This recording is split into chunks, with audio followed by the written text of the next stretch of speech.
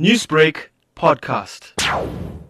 People had probably obtained or borrowed fraudulent name tags. So if you go through the gate, you get to pass through the security with the name tag. But besides that, a hospital is a public space. You even go through the gate without any name tag. You could be actually posing, or you could be actually a visitor to the hospital for a sister, a mother, a relative. All that we do check at the gate is that are there guns or any other material undesired, but you don't block people to enter a public space like a hospital. So there's nothing you can step up in that regard. You could actually warn this, give this advice, but you can't say you stop people walking into a hospital with or without name tags.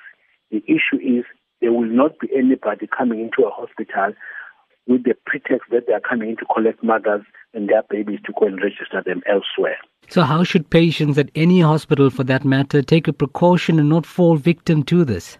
We are warning our South Africans that it was a vision that we welcome for the Home Affairs to decide, make it easy for our South Africans to come and deliver babies in our facilities and therefore get registration in the same facility so that there is no need.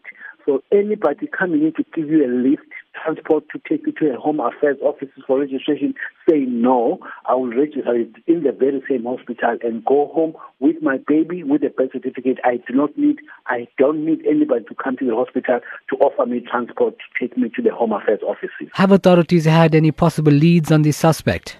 We are following a lead even through our CCTV cameras to see these two unknown men as to how they look like, what they came from, and maybe also check how we could maybe have a leak in the registration of our name tags and how they actually obtain the name tags.